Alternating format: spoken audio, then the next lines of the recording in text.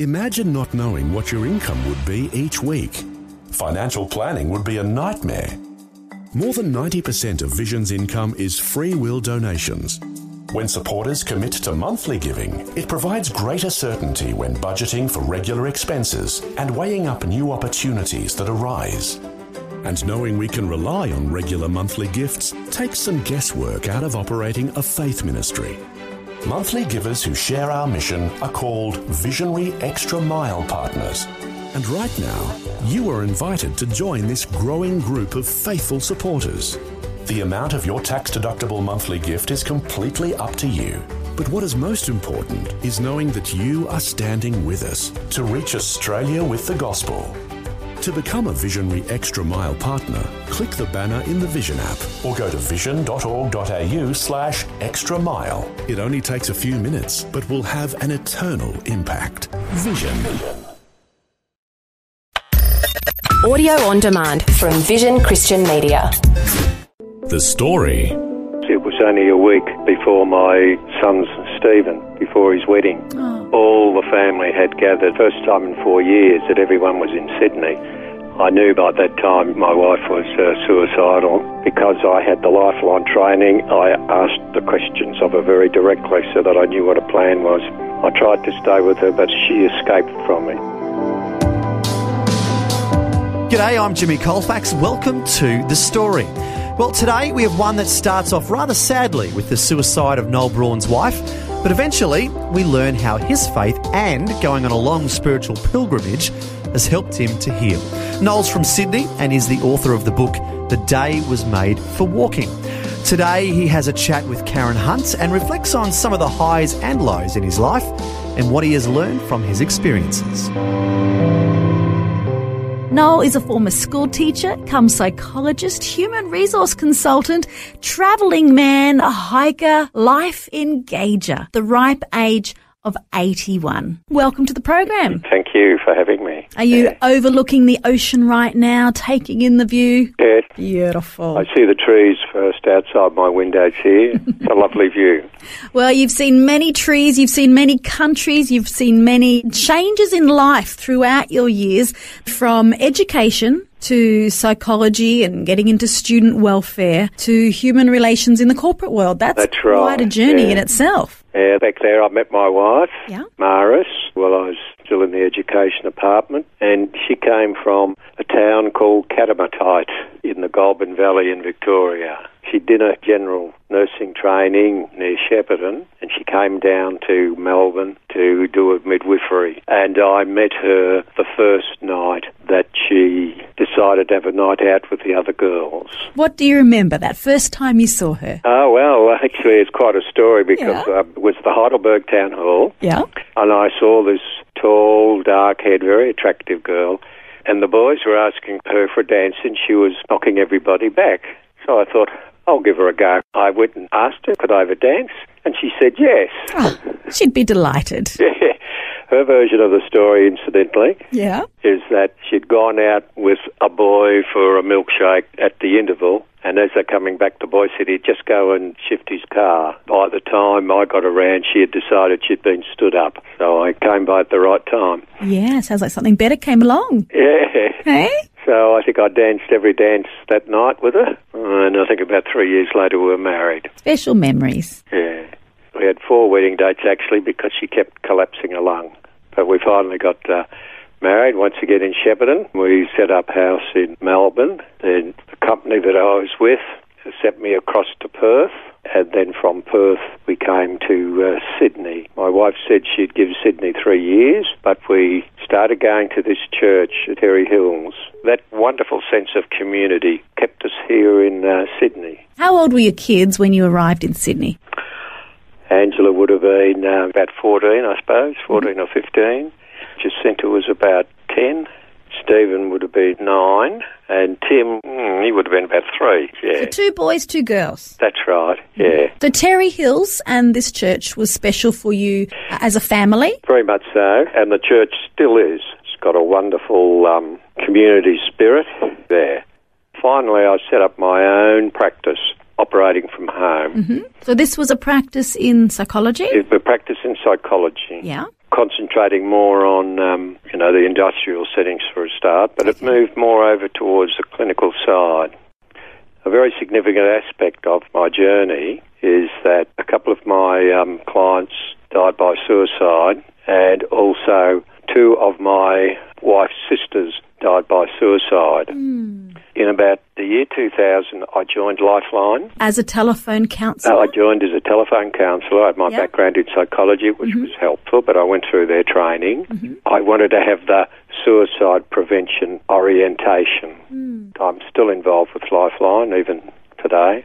I think at the back of my mind, although I've refused to admit it, at that time, I saw my wife, Maris, at risk. Because the 2 sisters had already died. She suffered from depression for many, many years. It got worse as the years went by, until finally, I think it was in 2004, she too died by suicide. Did she?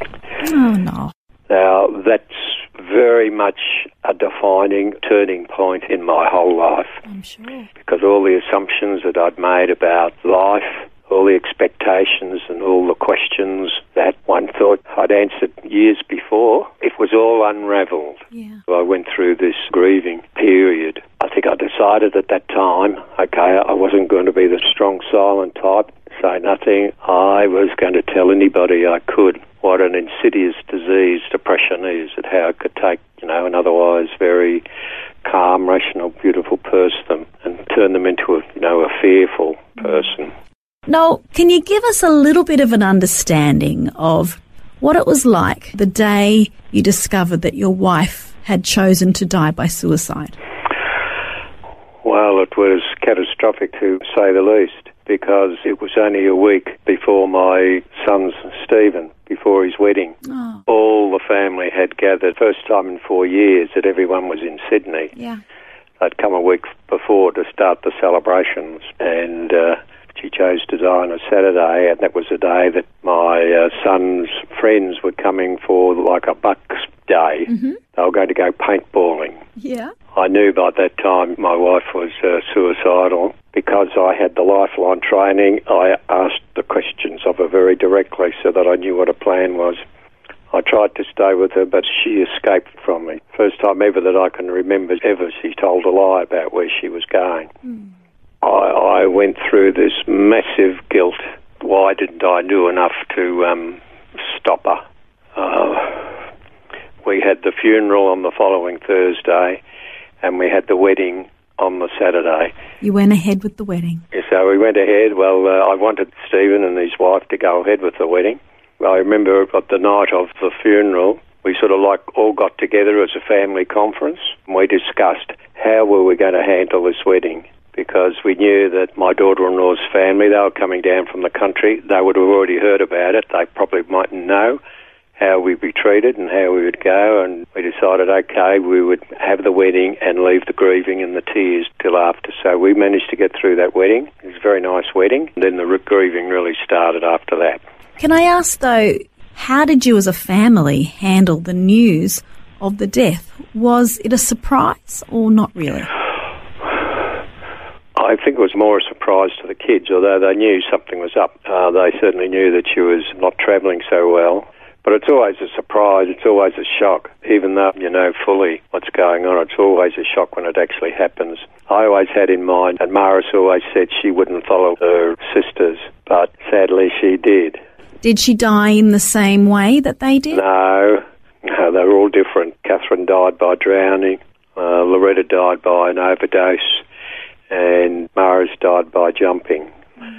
That happened in Chatswood, in a car park in Chatswood. I still cannot go to Chatswood, even though it's nearly 10 years ago. I do my best to avoid Chatswood. I'm not surprised. My time in Sydney, Noel, was on the North Shore, and my Christian experience there was based at North Shore Christian Centre there at Chatswood. So I know exactly the shopping where Chatswood centre. is? Yes, okay. I know exactly the shopping centre you're referring to. So usually when I'm going towards the city or something, you probably would go through Chatswood. I make sure I go around it, even today. Yeah. It's just one of those things that I haven't got my head around yet. Got my head around most other things now. So The wedding took place? The wedding took place. 3 little ones have arrived since. Congratulations, Grandad. There was already 4, so they've made 7. And it always saddens me whenever I see those 3 that they never knew their grandmother. Yeah. I don't see them that often because they live in Rockhampton. But when I do see them, that's always a thought that I have. Can I ask about the sister-in-laws? Yeah, they had their mental health problems too, the 2 sisters. They were more bipolar, I'd say, rather than depression. Although in retrospect, I wonder sometimes now whether my wife could have been bipolar too. Was that something hereditary within their family or family Well, it could have been because one of their aunts had died by suicide, and in the generation before there had been an uncle. I don't think they say suicide's hereditary, but probably the mental health aspect is. Yes, it's all on the genes now, as they talk about it, but doesn't necessarily always follow.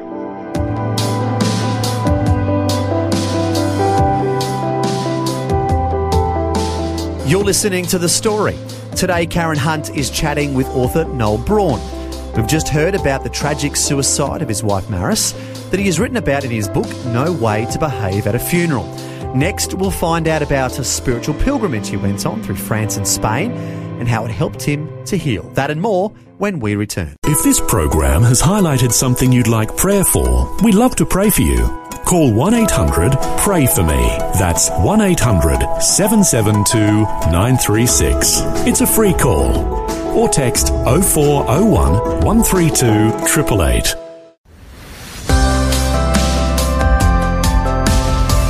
You're listening to The Story. Today, Karen Hunt is chatting with author Noel Braun.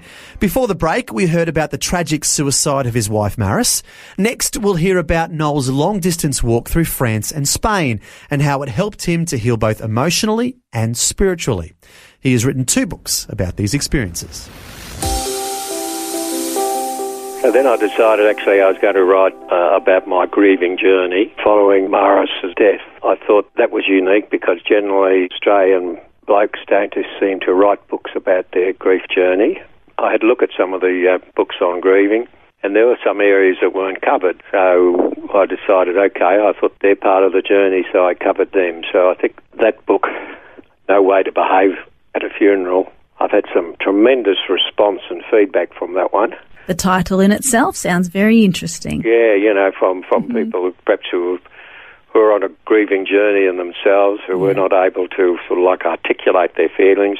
In reading my book, they came back with a feedback to me that I was describing exactly the way they felt, but couldn't find the words. Sure. Were you able to draw on the strength of your Terry Hills Christian community? Yeah.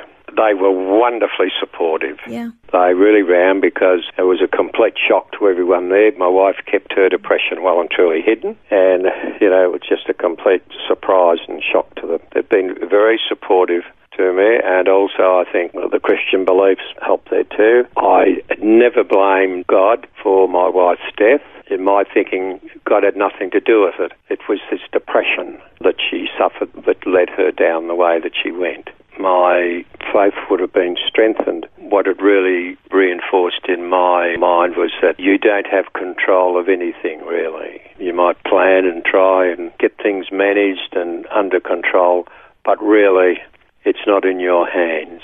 If you want to try and control something, it's a bit of a futile exercise, but it's made me more conscious of the higher power that's there.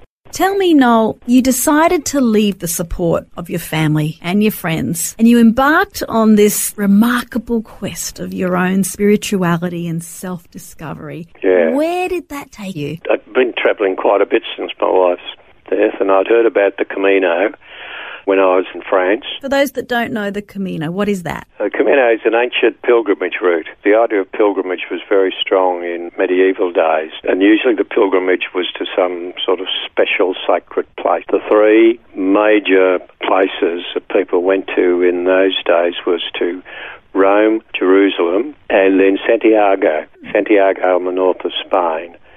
Santiago was Spanish for St. James, the Apostle. Santiago became a major pilgrimage destination. There are several routes across Europe through France and through Spain. They all lead towards this Santiago in the Galicia in the northwest of Spain. Now, the practice died out, but it's been revived in modern times. I walked 3 times along different sort of routes. I suppose it'd be a total by now, must be nearly 2,500 kilometres that I've walked. Wow, fit man. What appealed to me, I think, was the idea of that's what life's all about. We're pilgrims on a journey, and I wanted to do something to honour the memory of my wife, Maris, and to have time in reflection and silence and solitude, trying to work out on some of these questions as to who I was. And so I was in a way searching for meaning, and it was also in other ways a spiritual journey, in that I was sort of testing myself, challenging myself to step right out of the comfort zone and to move in a way into the unknown there. An unknown in the present, but definitely receiving a very clear glimpse into the past, into history, by the sound of it. Yeah, very much so. Yeah, I felt a real bond as I was walking in the same path as many of the, as they'd been walking 1,000 years ago. Very much like a communion there. As I was walking along, I used to look at the footprints in front of me. You know, people had just been there in the last day or two. I felt a real union with them too. I found one of the great things about that was the people that I met. I met some great people along the way. For the most part, you might be walking on your own during the day, but every evening you got together with other walkers and other pilgrims, and it was great to talk to them. I spoke a variety of languages, but that didn't seem to matter too much. You seemed to communicate okay. I had some very enjoyable nights, and one of the conversations always was, why were they walking? And everyone would have had their very own individual story to tell. Some people were able to articulate it pretty clearly why they were doing it. Others couldn't really quite verbalise it. They just wanted to do it. They felt drawn, compelled it, and there was a great camaraderie and a sharing of burdens and a desire to help each other. How long were you on your initial pilgrimage? Yeah, well, the first year I was there 45 days. That was through France. I walked to the foot of the Pyrenees that time, and the second year I came along and to where I left off, continued over the Pyrenees and walked through Spain then to Santiago. That was about another 750 or so kilometres. And all along the way, one of the fortunate things is that I can speak a bit of French. I was able to talk to many of the others. Their backgrounds and reasons were very varied.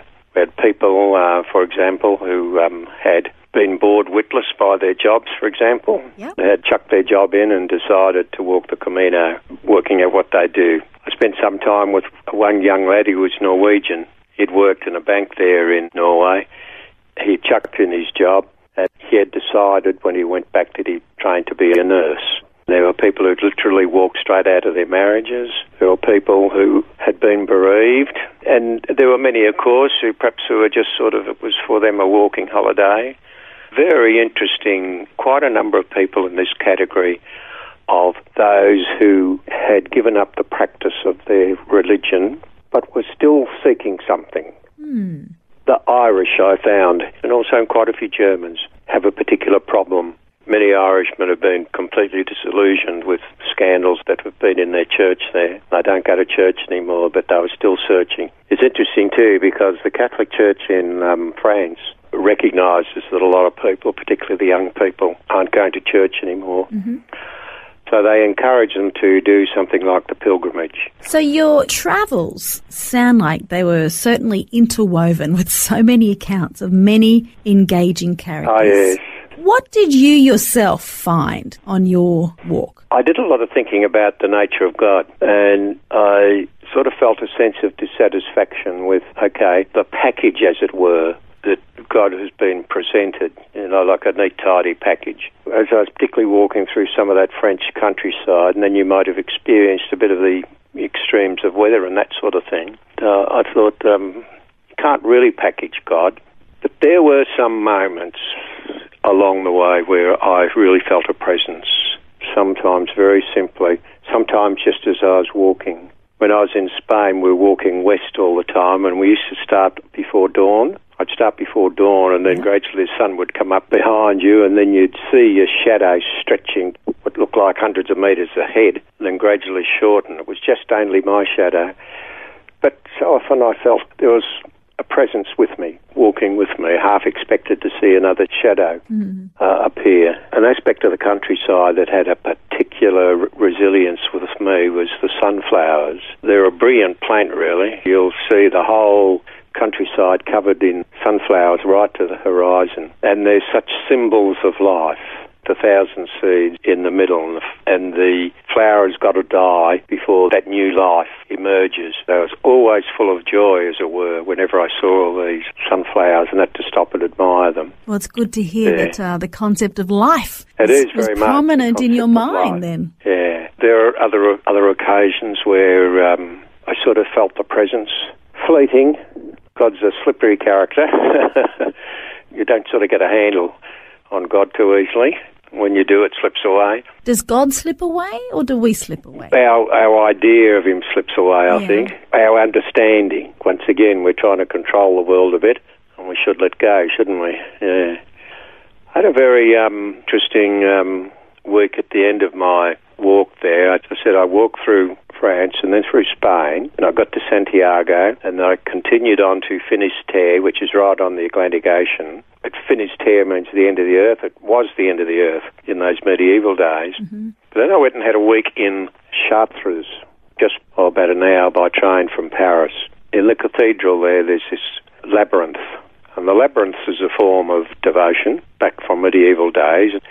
And I did a retreat with two pastors from Minneapolis, actually, two Baptist ministers, husband and wife. I felt okay after having walked the Camino. I need a little bit of time to get away somewhere and sort out what had happened rather than come straight back to the hurly-burly of life. And I found that a very valuable experience, and I described that in my book. So I felt in a way that sort of completed the pilgrimage, but sort of at the end of that I realised, well, the pilgrimage never ends. I was back to the idea of our life journey being a pilgrimage. You just keep on going and going and going. So physically we might arrive at a destination, but the life journey continues. If anything, questions that I started the pilgrimage with, I think what happened is it raised more questions. The more we learn, the more we realise, the less we know. Raised more questions. So I think I more or less decided, okay, well, there are questions I'm never going to get the answers for, but that doesn't stop me from trying to. You mentioned two American Baptist pastors. Did they reveal any new kind of insights that you hadn't experienced before? They did. They had this orientation. It was interesting. These pastors, they saw prayer in different ways. They saw reading the scriptures as prayer.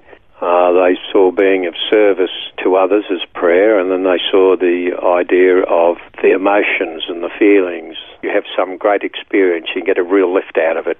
Shot in the arm, I call it. They're all different forms of prayer, and then in discussions with them, they had decided that the major part of my emphasis was on service to others, because, the idea of loving my neighbour is very strong in my thinking. I recognise the presence thing. I felt that very strongly from the Camino walk, the idea of presence.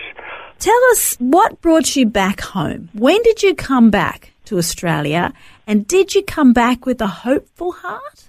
Yeah, I came back with a hopeful heart, all right, because I continued my involvement with Lifeline. And I've been facilitating groups for people who have been bereaved by suicide. I can walk with them because I know something of the journey that they are walking through. And I think my whole story is one of hope in that it's possible for a major catastrophe in one's life to destroy one, send one down spiralling. I suppose it does anyway.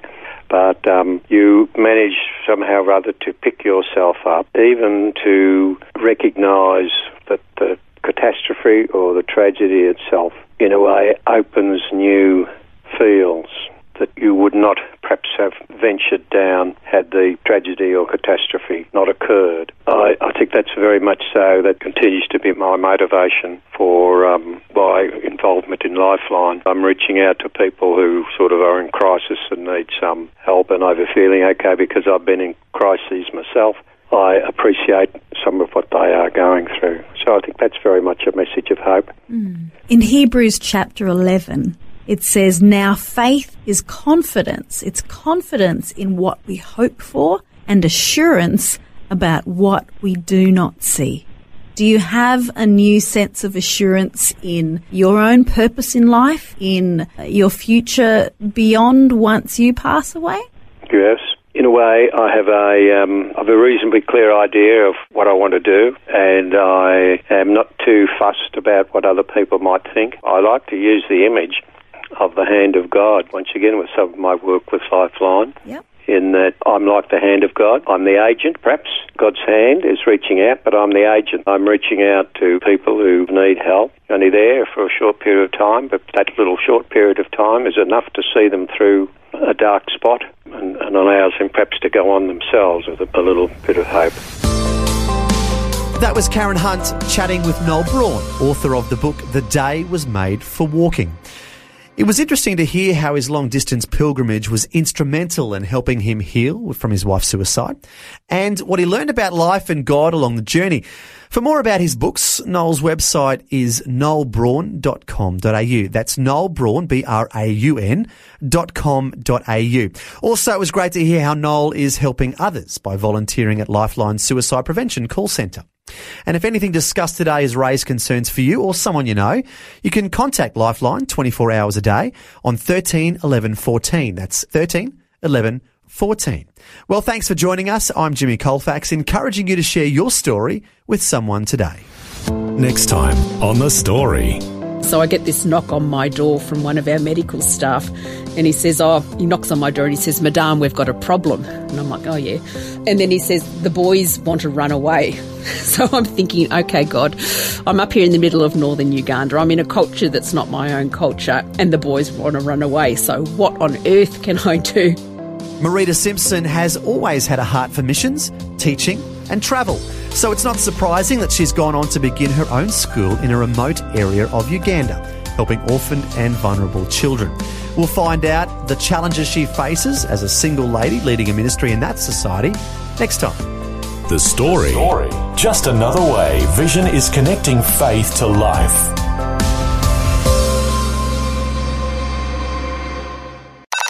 This program is a production of Vision Christian Media. To find out more about us, see vision.org.au.